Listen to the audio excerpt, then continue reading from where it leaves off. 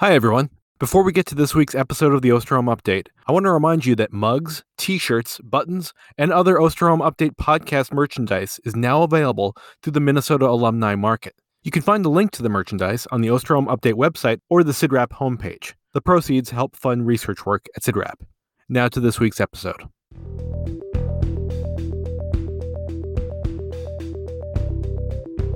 Hello, and welcome to the Osterholm Update, COVID-19. A weekly podcast on the COVID-19 pandemic with Dr. Michael Osterholm. Dr. Osterholm is an internationally recognized medical detective and director of the Center for Infectious Disease Research and Policy, or CIDRAP, at the University of Minnesota. In this podcast, Dr. Osterholm will draw on more than 45 years of experience investigating infectious disease outbreaks to provide straight talk on the COVID-19 pandemic. I'm Chris Dahl, reporter for CIDRAP News, and I'm your host for these conversations.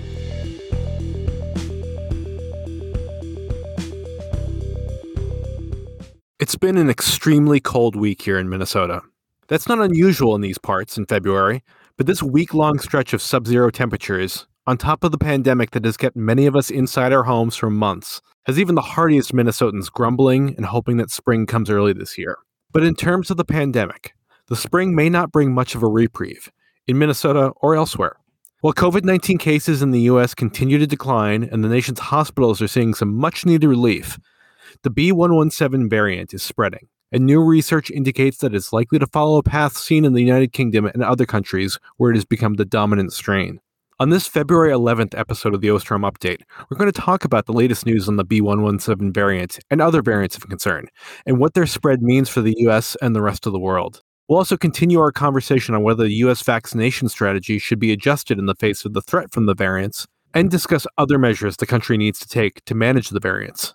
And we'll answer a listener question about going to the dentist and highlight another pandemic act of kindness.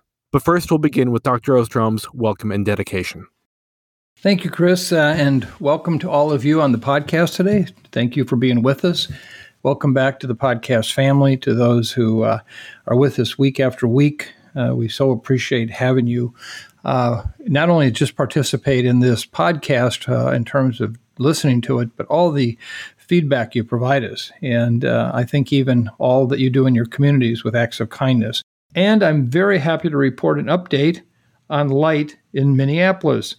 Today, February 11th, we will have 10 hours and 16 minutes of light.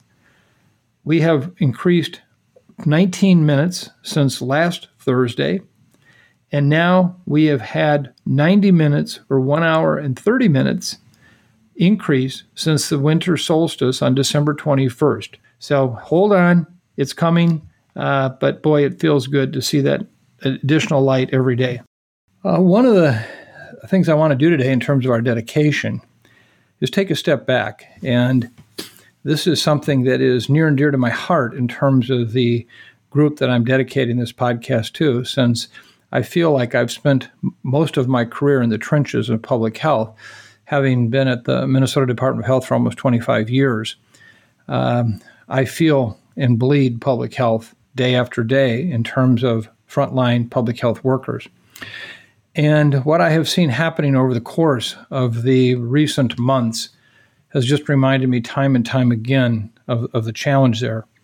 So I'd like to take a moment now to dedicate this podcast to the frontline public health workers and to really extend a heartfelt message of gratitude to our nation's public health workforce.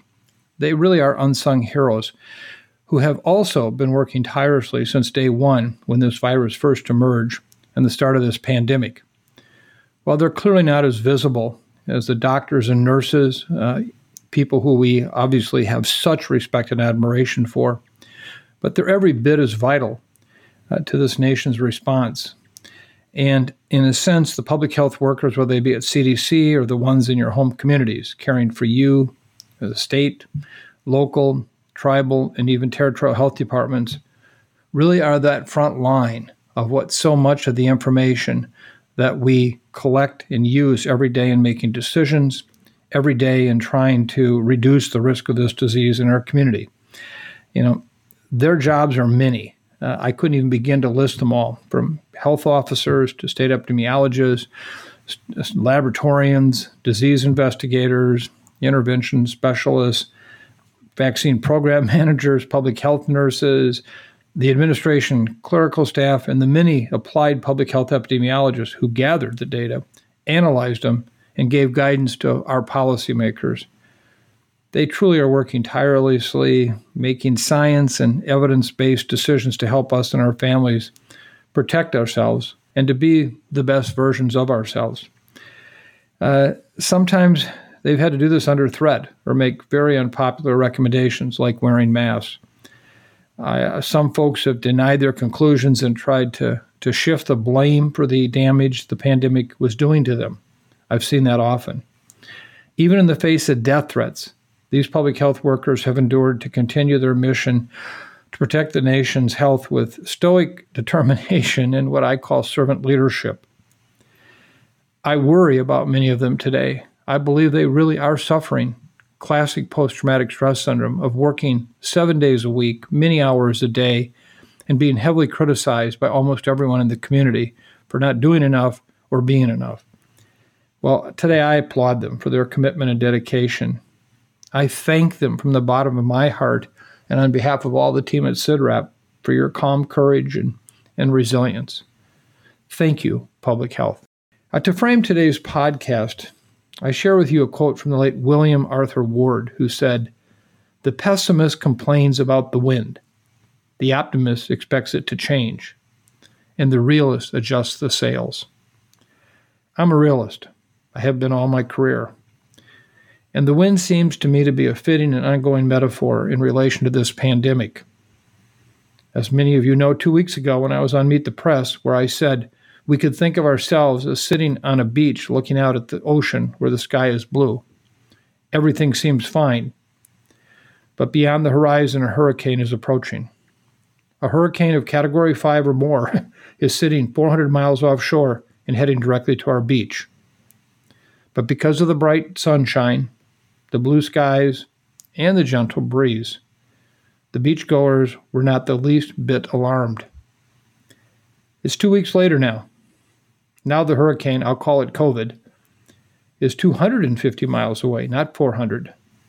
And as of this moment, all the forecasts are saying it's still headed directly towards us. That's our realistic situation. That's the truth. You've seen hurricane stories on the news so many times, unfortunately, far more often in recent years. There's always the optimists who feel certain that hurricanes will change course and never be a threat, or quickly downgrade just before hitting land. There's the pessimists who end up paralyzed by the fear, and despite knowing they must do something, and fast, are frozen in inaction. And then there's the realists, who look at the science and the available data and say, yikes, this looks like a serious threat. It's time to start rapidly preparing. I consider myself in that last group. I hope the hurricane downgrades quickly, but at the same time, I'm getting ready, assuming it very well may not. As you know, the hurricane I'm referring to is the arrival of the new virus variants of concern from the UK, South Africa, and Brazil, and other places. Several weeks ago, there were only the first scattered reports of the new variants in the US. Now, the UK variant, or what we call B117, is doubling in cases every 10 days in the US. I'll go into that in much more detail later. So what can we do to get ready? I will share with you the data why I am convinced that this hurricane is going to make landfall and why it is so significant. So what can we do to get ready? In this week's episode, I'm going to tell you two very significant things I think that needs to happen. First, as I noted in last week's podcast, the B117 surge in cases we're likely facing is so urgent. I will detail again why I believe it is time to postpone plans for second doses of the vaccine for those who have not yet received their first dose. We need to shift into disaster preparation mode, in which our number one goal is simply saving lives by vaccinating as many people as possible in the 65-year-old and older age group with one dose as soon as possible. I'll put forth in this episode the case for this. I will also address head-on the inconsistent message we are sending this country with now acting as if the COVID pandemic is behind us. This is a dangerous message.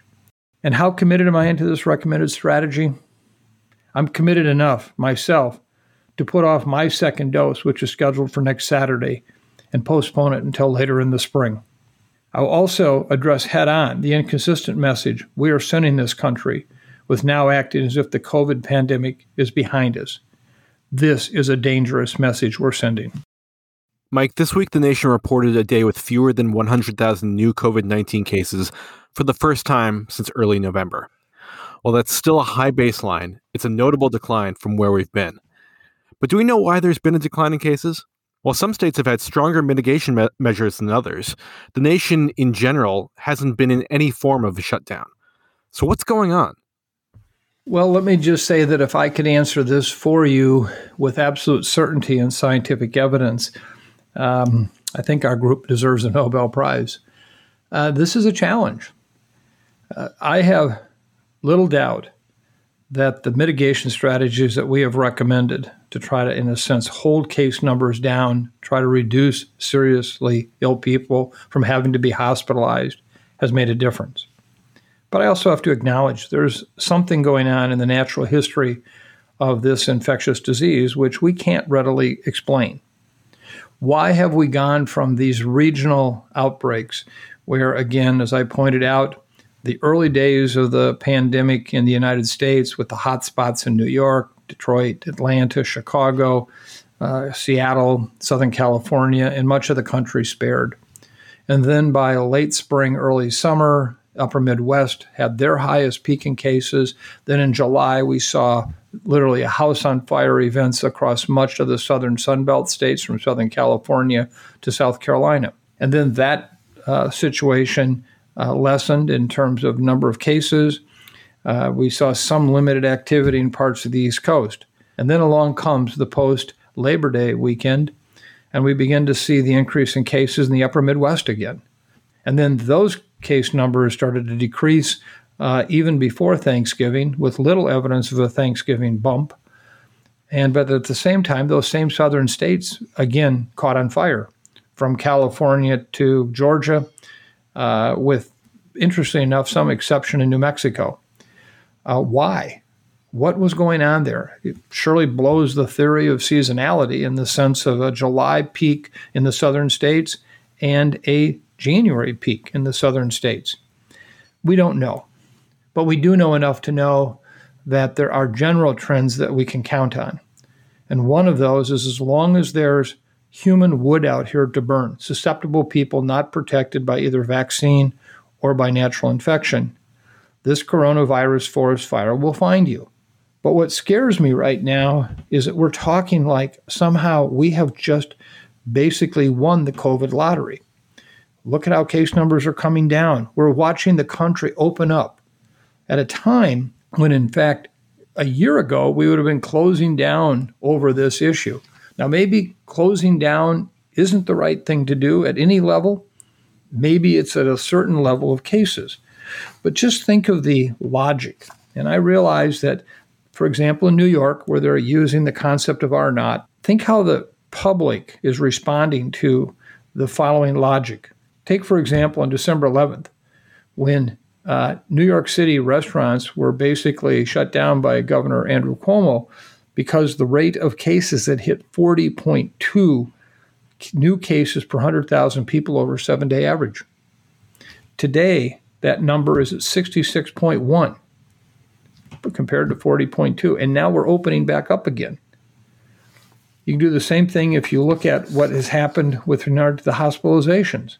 On December 11th, 209 people per 100,000 population over 7 days in New York City were hospitalized. Today, it's at 335. Now, there's a sense that maybe the cases are coming down. Agreed with that. But what's the decision process here? How do we make these decisions? How can the governor of Iowa say, we can open up everything, it's back to normal? It's all the same. We're seeing states all over the country begin to do that. Now, I don't want us to stay locked up. I, like all of you on this podcast, are tired, I'm frustrated, some days angry, I'm sad, I feel lonely. Fortunately, I've still had my good health during this time. I understand why people feel this way. We've got to get back to normal. But the challenge I think we have right now is what's going to happen over the course of the next 4 to 6 weeks as we're doing everything to loosen up. And at the same time, we see this cloud, very dark cloud, that is the first outer wall clouds of the hurricane coming onshore. What are we going to do? How do we turn this around quickly? If people think that they're being whipsawed by my comments, what are they going to do when in weeks we're going to be struggling again to keep our hospitals afloat, when we're now saying we have to basically lock down? So I don't know why these trends happen like they do, but as I'll discuss in a moment with the B117 variant, we know they are going to happen. And I think right now we want to feel so good about where we're at, and I understand that. I get that. But we also are then missing this hurricane coming ashore soon. So, Chris, I don't know for sure why we've seen what we're seeing, why we see these ups and downs like we do, but surely, this is going to change over the days ahead, despite the availability of vaccine. And I think in our next session, we'll go over that. So, Mike, the CDC is currently reporting fewer than 1,000 U.S. cases of the B117 variant.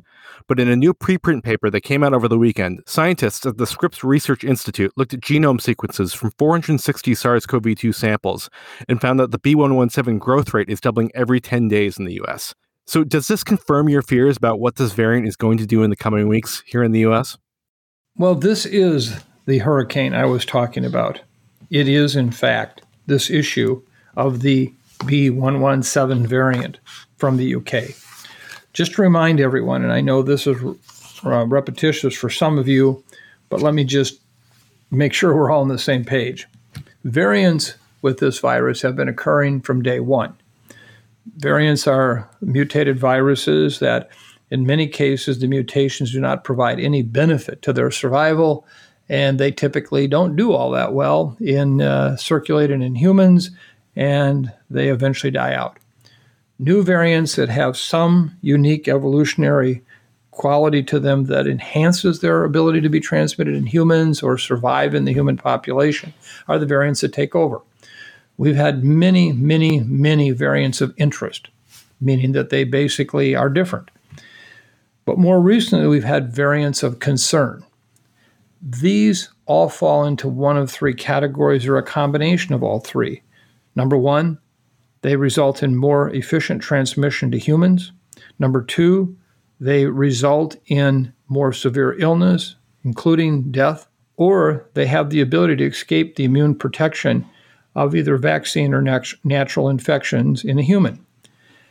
And these are really relatively new issues for us to deal with, dating back to the origins of the pandemic. So what we're dealing with today is three particular variants of importance. B117, the UK variant, which I'll spend more time on in a moment. In addition, the variant P1 from Brazil, which we've heard a fair amount about. I'll cover that. And also the B1351, which is the variant that is often referred to as a South African variant. And this is one that also I'll cover a bit on. But let me focus on the B117. The paper that you just referenced, Chris, is a really very important paper. The senior authors on this are Bill Lee and Kristen Anderson. Kristen has been a very important advisor to us here at CIDRAP and someone who's academic and common sense knowledge of this issue, I think, is among the best in the world. And what they did at Helix Company, as well with a number of other academic centers, and including the Scripps Research Institute, basically laid out what's happening with B117 in the United States. Remember, this particular variant in England has been a severe challenge in terms of what it's done over the last several months. We know that England has been in a lockdown of real significance for weeks because of this issue. We have learned through their work that initially B117 was clearly much more infectious, potentially 30 to 50% more infectious. It also produces more severe illness. That is yet to be fully characterized, but the evidence is mounting that it does produce more severe illness. We've seen it expand out of England to countries like Ireland, Portugal, Belgium, Denmark, and including Israel. There are a number of lessons, I think, to be learned here. Just take, for example, what happened in Denmark, where they went into a nationwide lockdown in mid-December, which they then showed cases drop from 3,000 per day in Denmark to just a few hundred, just like we are now. But then what's happened is the B117 keeps spreading at an increased pace in Denmark. And they now estimate it'll become the dominant variant later this month and cause overall increases again despite the lockdown. As was noted by one of their senior health officials, it is completely a game changer. And they are seeing in Denmark B117 spreading at almost 1.6 times faster than the previous variants. Current restrictions, which include capping gatherings and closing non-essential businesses and schools, have brought the overall RT in Denmark to 0.78. This is the reproductive number in real life, meaning it's below 1. So the number should be dropping. The problem is the B117 still has an RT of 1.14, which means that you're going to see that one increasing. It's above 1, meaning one person infects more than one person. And I could go through the entire list of what's happening in these other countries in a very similar way. And I will comment more in a moment on what's happening in Israel, particularly as it relates to the vaccine. So I think the point that we want to make clear here is that this virus, B117, is now in the United States. It is throughout the country. We know that there's at least 690 cases reported in 33 states. That number keeps getting updated. We know that Florida and California have seen the largest number of isolates identified in cases.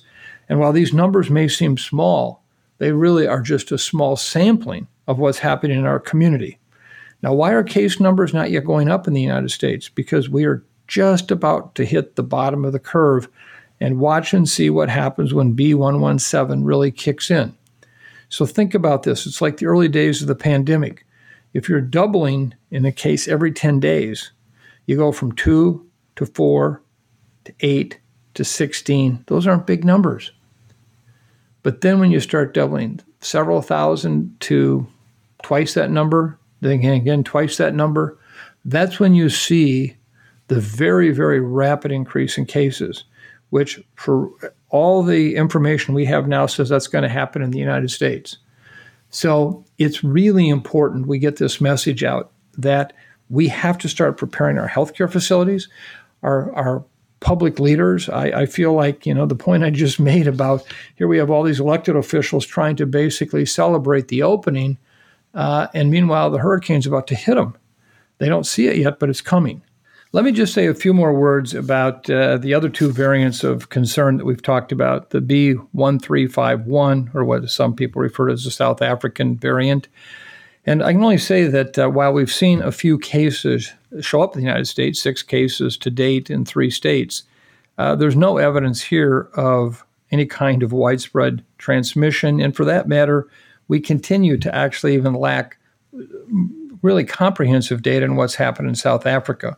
We surely know that this variant is very important, as was evidenced by recent trials looking at AstraZeneca's vaccine, as well as looking at the Johnson & Johnson vaccine and the impact that this has had. This is one of those variants, though, that may very well not be that fit for transmission. But when it does exist, it has the real potential to impact on the immunologic protection. I can only hope that this one doesn't take off and that we may actually see it limited to South Africa and even fizzle out there, being outcompeted by other variants. At this point, we just don't know how fit this is. The same thing is true with P1. While we know this has been a tremendous, tremendous challenge in Brazil, we haven't seen it spread around the world with an ongoing transmission occurring within countries where it's arrived. We have 3 cases here in 2 states, including our own state of Minnesota with 2 cases, Oklahoma with 1, and yet we have not seen any additional transmission. We realize we are flying blind into a certain degree with our sequencing because of the limited nature of it. We've not seen any evidence, at least here in this state, that this particular variant has caused additional infections and that we can attribute some kind of vaccine failure relationship to it. So I only hope that these 2 variants end up not being fit enough to keep transmitting in a population of other variants. That may be wishful thinking. As I've said to you before, I think I know less about these viruses today than I did 3 or 4 months ago. And so we'll have to wait and see. So, Mike, last week we started the conversation on an audible on the U.S. vaccination strategy. Mike, does the news about the B.1.1.7 variant reinforce your belief that we do need to adjust our vaccination strategy? Well, Chris, this is an issue that some, I think, would like to see go away. To me, it only grows in importance. And it grows in importance not just because we need to respond to this surge, but I think how quickly it's going to be coming upon us. I'm going to try to be very realistic today. Some people would rather have this go away, but this is far too important. And it may be the most important thing I will work on in all of COVID-19. That's how I view it. Why now? Why am I keep raising this issue, even though in the face of others, it's not something that we need to address? We have a window of opportunity here right now to potentially save thousands and thousands of lives that we would not otherwise save. And we need to get really straight on what we know and don't know and why that's the case. And so this is not just a simple administrative decision. This is not just about an inconvenient truth. This is about a window of opportunity to do something. And if we don't in the next few weeks, we will, in fact, I believe, experience these substantial increase in serious illnesses and deaths. We have to take a step back. What is our goal with this idea of delaying or postponing the second dose? And I keep coming back to that over and over again. We're only delaying or postponing it. Nobody is talking about not getting a second dose. But our goal really at this point, when we see these surges, shifts entirely to dealing with the burden in our healthcare system. It's not about just trying to bring the case numbers down for the very sole purpose of reducing morbidity and mortality. If we did that, we wouldn't be opening up again right now like we're doing. It's all about what will happen to our healthcare systems. And as I mentioned prior, if you look at what's happened in Europe with B.1.1.7, and you just take the United Kingdom, and you take their rate of hospitalizations on their worst days of their surge with B.1.1.7, and you extrapolate that to the United States, as opposed to the 130,000 hospitalizations a day we saw with our January surge, which surely challenged our healthcare system beyond anything in modern times.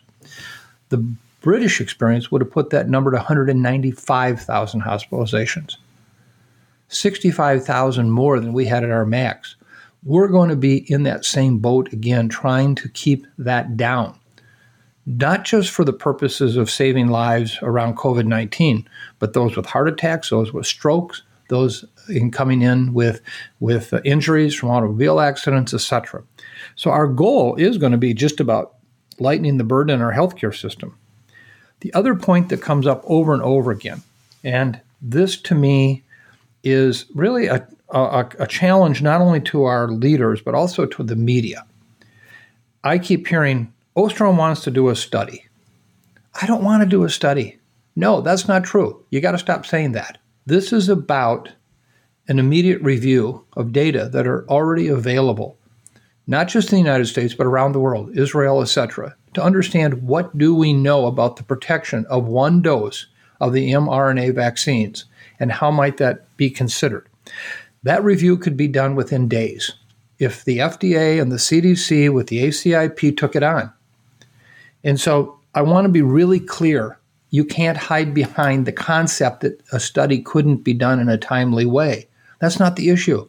The data are already there for us to review. And if that review doesn't demonstrate that we could do the kind of thing we're proposing here with single doses now in our older age population and then coming back later with second doses, then I'm the first one to say, nope, it's not going to work. How can you deny that? This is not an either or. This is a next step. So I think that's really important. I understand where the media is at right now. I see so many in the media really challenging me about my lack of excitement about where we're at with case numbers. Don't get me wrong. Every day that we have fewer cases is a wonderful day. But remember, we're at a level right now that is 6 times the number of cases when a house was on fire last April in New York. And we're almost double the number of cases every day we were at the peak that we were in July. So we're still hurting. And as I just explained, about openings, this is a challenge. But what the media is not covering here is what's going to happen going forward.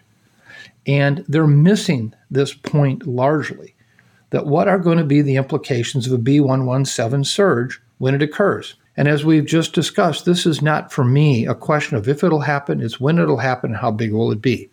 So we need basically to reframe this question. We can't let it be about personalities versus personalities. It's got to be about what are the data. Finally, I want to be really clear here. Everyone who is currently scheduled to get their second dose should get it as scheduled. That's already in the system. So I'm also not advocating that anyone not get their second dose. Those whose second doses are delayed starting from this point forward will get theirs in the spring after the surge. And I believe that the data will support that they will be protected during that time.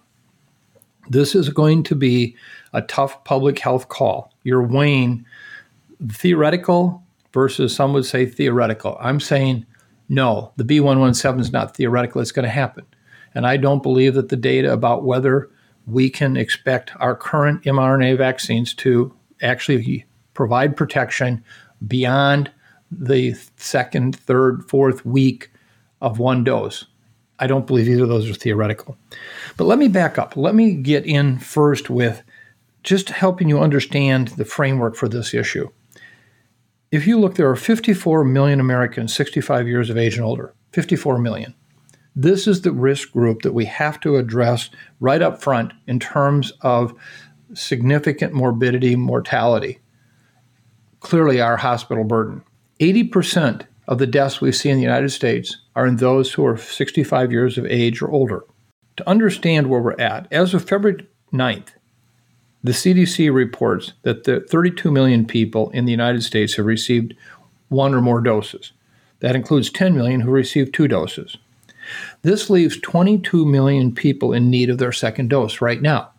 Right now, if you're going to fully vaccinate that 32 million people. If you just take the 1.7 million doses that are becoming available on an average day, if we just vaccinated those 22 million people for their second dose, it would take us till February 22nd, 13 days, 1.7 million per day, just to get to the 22 million that need a second dose. That would mean until February 22nd, we wouldn't vaccinate any more first doses. Exactly what we're seeing happen in LA right now, where this week all they're doing is second doses. We're getting more reports of more places in the United States where all they can meet right now are the demands for second doses. So, but let's just assume we do that.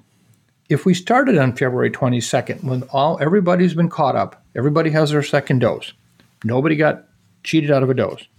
If we were to give 1.7 million doses per day, that amount that we're seeing come, and just give first doses, delay the second dose, we could vaccinate 60 million people by March 29th.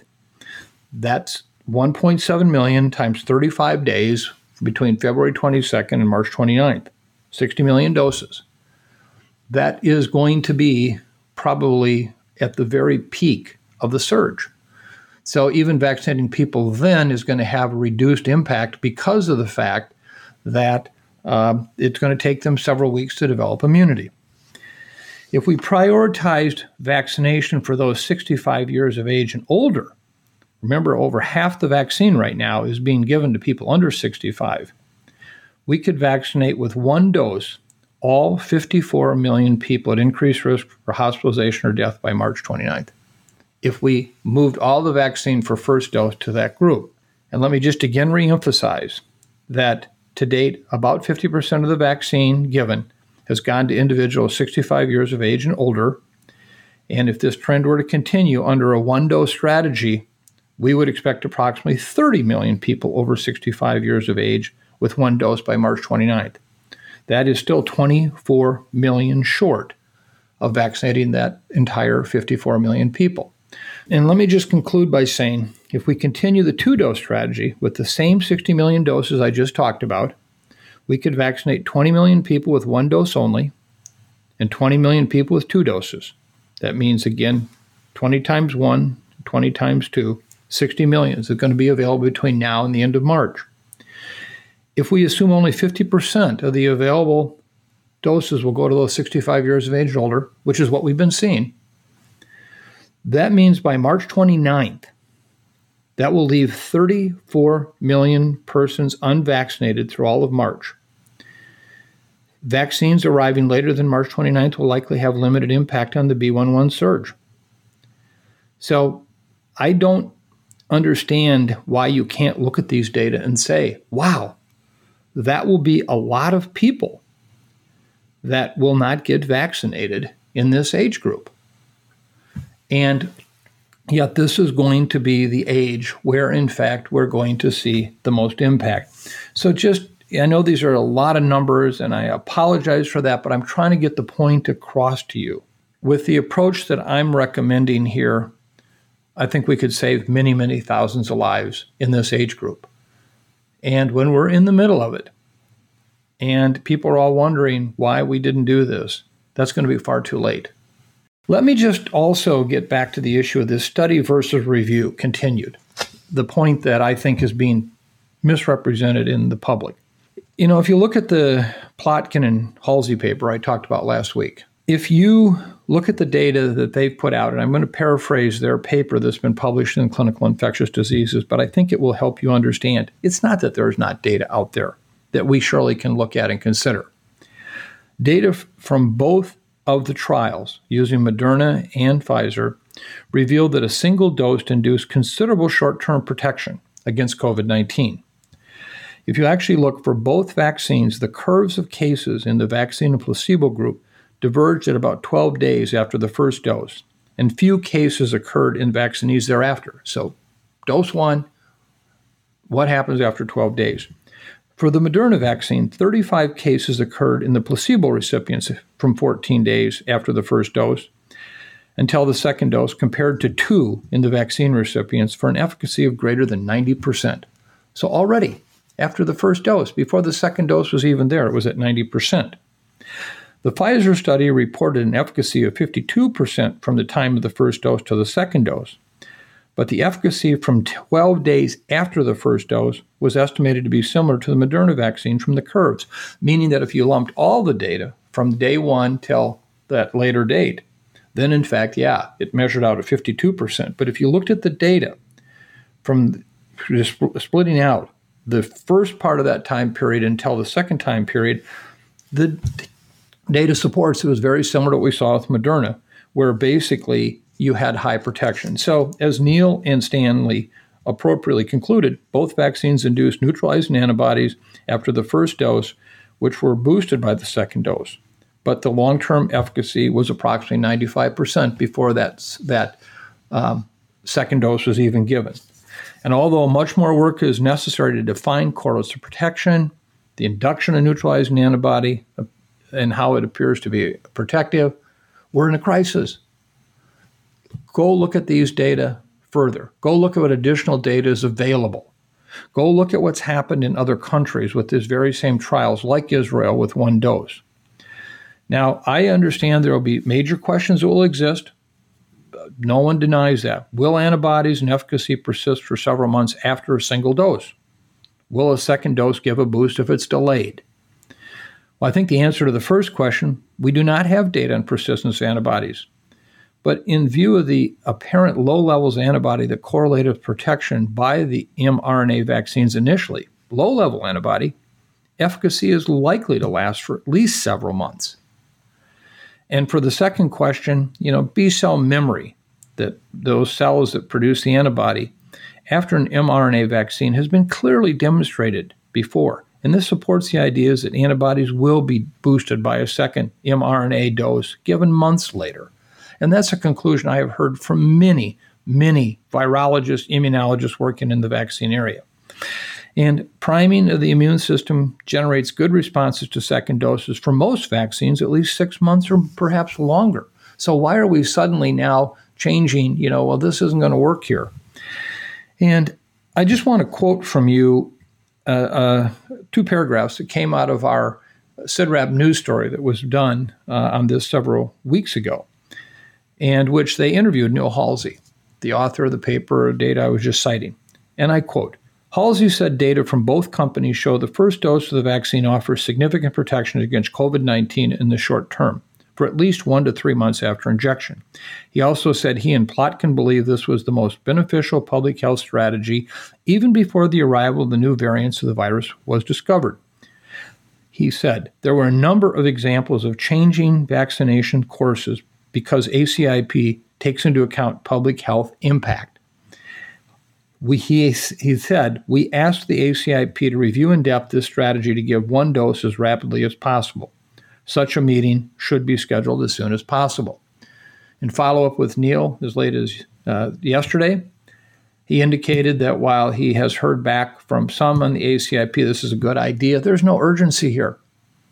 This administration is not urgently reviewing this, and they should, either to decide yes or no.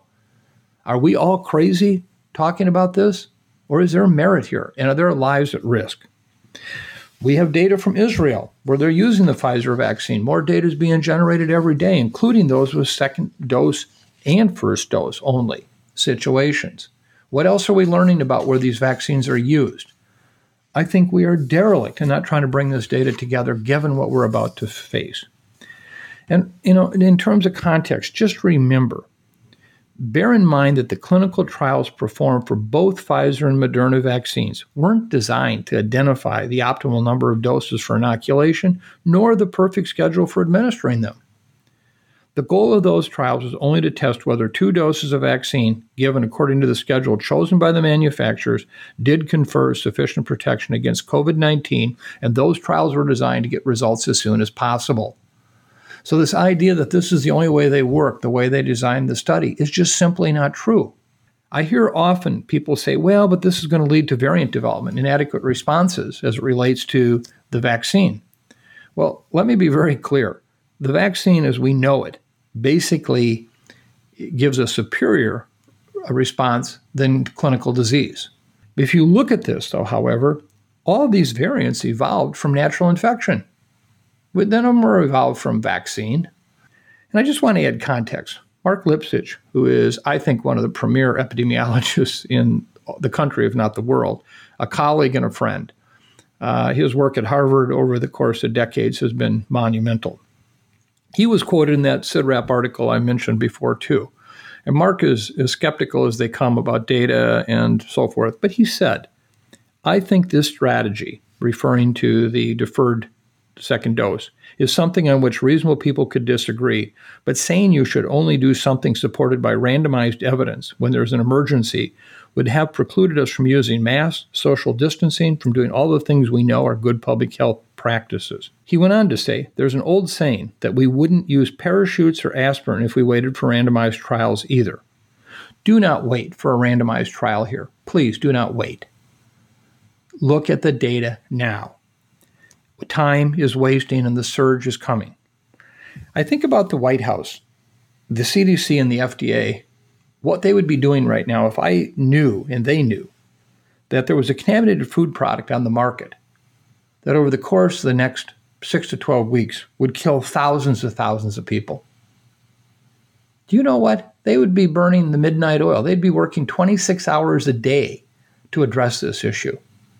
Where are they now addressing this issue of a review? Just a review, and then trying to model out the numbers that I just shared with you at the beginning of this discussion of how many people are going to be at risk. Imagine you're sitting across from a table of 2 people 65 years of age or older, both have underlying health conditions. You have 2 doses of vaccine, 1 in each hand. and you say to them, look, I can give two doses to you or to you, but then the other person gets nothing. Or I can give one dose to both of you, and this is what I know or don't know. At the very least, one dose is likely for each of you to prevent serious illness, hospitalization, and death. 2 doses will probably even prevent you from getting clinical disease with B117. But the other one of you, if you get infected with this virus, which with this next surge, I think a substantial number of Americans will, boy, things are not looking good for you. What would you like me to do? Do you want to each get 1 dose? Or do you want me to give 2 doses to one of you and then the other one's out? If that's your mom or dad, if that's your grandpa and grandma, if that's your son and daughter, what would you do? How would you approach that? This is when the rubber meets the road. This is what kind of discussion we have to have. I think we, if the data bears this out, can save so many lives in the upcoming weeks, and we're missing that opportunity. So as I said earlier, I've already agreed. I'm postponing my dose. I want my second dose. I want my second dose, but I am confident and comfortable. I can wait till the spring, till after the surge, and I can only hope that my dose that I have just deferred this next week will go to someone who it will save their life. It will make it a totally different world for that family because that person got the dose. I heard people say to me over and over again, please don't confuse us. We just want everybody to agree. We don't want experts disagreeing. Some could argue this could be the end of my career. I've called it so wrong. I could not sleep with myself at night if I didn't do this. This to me is, I would much rather be sorry and I have my entire career for something I did than something I didn't do. I just know in my heart of hearts, this is something we must do if we're going to save lives. In an opinion piece for the Washington Post, you and several members of the Biden transition COVID-19 advisory board called for other measures to manage the variants. Can you talk about those other measures and how they might help? It really has been a wonderful opportunity to work with this group of Biden advisory members. And as all of you know, our advisory board is no longer in service once the administration began its work officially. But nonetheless, our group still continues to work together. And so we had an op-ed in the Washington Post this week, which we really try to lay out 3 very specific areas that we need to address immediately. And this is really to deal with the issue of the current and future variants that we're seeing. The 3-pronged response basically focuses on current vaccines and how we understand what's happening in our communities with these variants and about the vaccines. First, we identified that we need much more in the way of genomic surveillance, the point that I made earlier. We just don't know how many variants are in the United States, how widespread they are. We don't have a rapid response system to evaluate the effectiveness of the available vaccines and so forth. And so we need to really establish that system. And I know this is a priority for CDC. I hope over the course of the next days to a couple of weeks, we'll learn much, much more about how they're approaching this issue. The second thing we laid out is we really need to develop multivalent vaccines. That means that they can vaccinate against more than one strain of the virus. I think also that in that mindset, we're looking to the future to say we may need to have whole new types of vaccines, 2nd or 3rd generation vaccines that will allow us to deal with the curveballs that this virus is throwing at us. So while we will continue to use the vaccines we have as the backbone of our public health response in terms of prevention of new cases, we need better vaccines. And finally, as we well know, we're short of effective therapies, drugs to treat these infections. This includes not only the acute case of COVID-19 infection, but even for those with long hauler disease. What we've called for is really a major increase in the studies and related to drug therapy for COVID-19 and how we can actually use that beyond the immunotherapies that we've developed to date. So it would be a way to create a network of academic centers, health systems, managed care organizations, clinical research organizations, so that we can have really easy and rapid access to therapeutic drug trials around the country when someone tests positive for COVID-19. So this is a group that has continued to stay together. We'll keep putting out the big picture ideas, the long-term consideration, and we're hopeful that the administration will find this very helpful. Okay, so switching gears a bit now to listener email.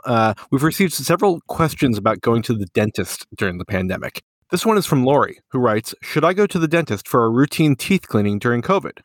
Mike, should people have any concerns about going to the dentist during the pandemic? This is a really very important question, and one that I would even extend beyond dentist offices to include medical clinics where people may need to go for routine care. First and foremost, dentistry is really important. We know already that when there is an absence of safe and effective dental care, people have dental crises, infections that are substantial, painful. Where do they go? They end up in the emergency room, which is even a more dangerous and potentially difficult place to get care. So we want to see our doctor's offices, our dental offices open and able to provide safe care. So the question is, what are they doing? And I think that's what you as a consumer can find out. Contact them. Find out, do they have crowded waiting rooms, or do they actually space out their appointments so that people are not sitting in one large room? What kind of safety measures are they taking relative to such things as masking for you, for themselves, and what are they doing for infection control procedures within their building? And if they're doing it right, they'll be happy to tell you. And then I think at that point, it is very important for you to be able to keep up that medical care. I've worried, as many have, that the collateral damage we're seeing to health in this country from people delaying, postponing important dental and medical care is substantial. Not only is it painful, but in some cases, it is potentially deadly because some of these conditions need care. Now, I know we're doing much better now than we did last spring. Telemedicine has surely been a godsend in many ways, but even now we're seeing more and more people in clinics where healthcare workers themselves are often vaccinated, where we're also seeing infection control procedures that are put into place to minimize transmission. So I would say yes, go. The important thing is obviously call ahead, make certain that, as I just said, you're not going to sit in a crowded waiting room. Make sure that they have an infection control policy. Your dentist should be wearing, a high-level respiratory protection. We'd want hopefully to have a face shield on just because of the fluids that come out of the mouth of somebody who, as a patient, could be infected. Make sure they're screening you. A good dental or medical office will ask you a lot of questions before you come. I know mine does, and that's good too. So go for it. Just ask your questions, but please don't hesitate putting off critical dental or medical care. I think putting off critical medical and dental care is a huge health risk in of itself. The wonderful and inspiring pandemic acts of kindness keep rolling in from our Osterholm Update listeners. Was there one that caught your eye this week, Mike? Chris, there were probably hundreds of acts of kindness that caught my attention this week. I can't put into words what a wonderful gift that is to see this sharing occurring and the acts of kindness we witness. This is one that, because of the issue we're talking about today and the long-term care and older age populations, I think just fits well into that sense.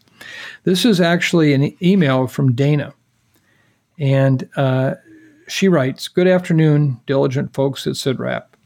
I have an offering for acts of kindness, but first I'd like to thank you for the important work you're doing to deliver scientifically credible updates on the coronavirus to the public." Dana, I hope everybody feels that after today's edition. Dana goes on to say, "There is so much misinformation flying around out there. It's good to have a reliable, trustworthy source to go to for information. Today, I'd like to share a most wonderful act of kindness. Pam, a good friend of mine, lives in rural Minnesota and is a passionate nature lover, a keen observer of the natural world in all of its glorious seasons. At the beginning of the pandemic, she decided to write down her thoughts and observations as she went for long walks on her property. Every month, she makes copies of her musings and sends them to the residents of the local nursing home. I'm lucky enough to be on her mailing list. I've attached a copy of her January letter. Can you imagine the smiles on the faces of all those dear ones who have been cooped up in their rooms for so long when they get their monthly letter from Pam? She's spreading joy throughout the county. Thank you, Dana. What a wonderful idea. I have to say, reading the letter that she sent, it would be a joy every month to get that particular letter. So thank you very much, Dana, for sending that into us. And most of all, thank you to Pam for what you do. And another reminder to our listeners that if you want to share your pandemic act of kindness with us, please email us at ostromupdate@umn.edu. So I thought a lot about what I could say that would make any sense at this point. And now, having going through all these podcasts over all these months, we're almost approaching a year. I went back to an earlier podcast because there was one particular closing that I used that at the time I talked about it. It was episode 15, July 10th. It meant so much to me. And at that time, as you may recall, on July 10th, we were really in a bad way in this country with cases now starting to get close to 70,000 a day. And we thought, oh boy, that's a house on fire as bad as it could get. And this was a piece that goes back to a time in my life that was very troubled. And it was one that was almost like an anthem for me. Today, I need that. I need that same thing today. So I go back and revisit Bridge Over Troubled Water, written by Paul Simon, released on January 26, 1970. It was the follow-up single to The Boxer. It was featured on Simon and Garfunkel's fifth studio album, Bridge Over Troubled Waters, which was by far their bestseller. And this was their single biggest hit. And I think today it so reflects where we're at and what we must do for each other as we approach these new challenges. Bridge Over Troubled Water. When you're weary, feeling small, when tears are in your eyes, I will dry them all. I'm on your side when times get rough and friends just can't be found. Like a bridge over troubled water, I will lay me down. Like a bridge over troubled water, I will lay me down. When you're down and out, when you're on the street, when evening falls so hard, I will comfort you. I'll take your part when darkness comes and pain is all around. Like a bridge over troubled water, I will lay me down. Like a bridge over troubled water, I will lay me down. Sail on, silver girl, sail on by. Your time has come to shine. All your dreams are on their way. See how they shine. Oh, if you need a friend, I'm sailing right behind. Like a bridge over troubled water, I will ease your mind. Like a bridge over troubled water, I will ease your mind. Thank you again for being with us this week.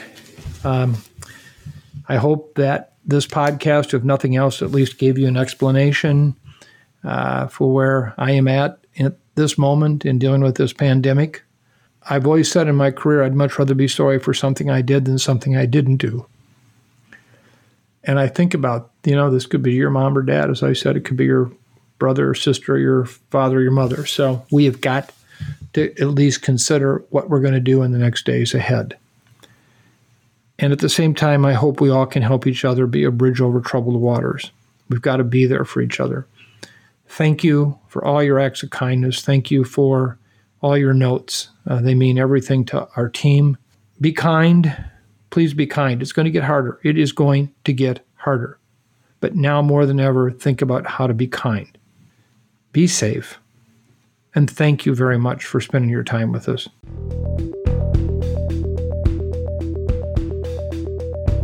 Thanks for listening to this week's episode of the Osterholm Update. If you're enjoying the podcast, please subscribe on your podcast platform of choice and write a review. And be sure to keep up with the latest COVID-19 news by visiting our website, cidrap.umn.edu. The Osterholm Update is produced by Maya Peters. Corey Anderson and Angela Ulrich are our researchers, and Randy and Eric Olson are Dr. Osterholm's story consultants.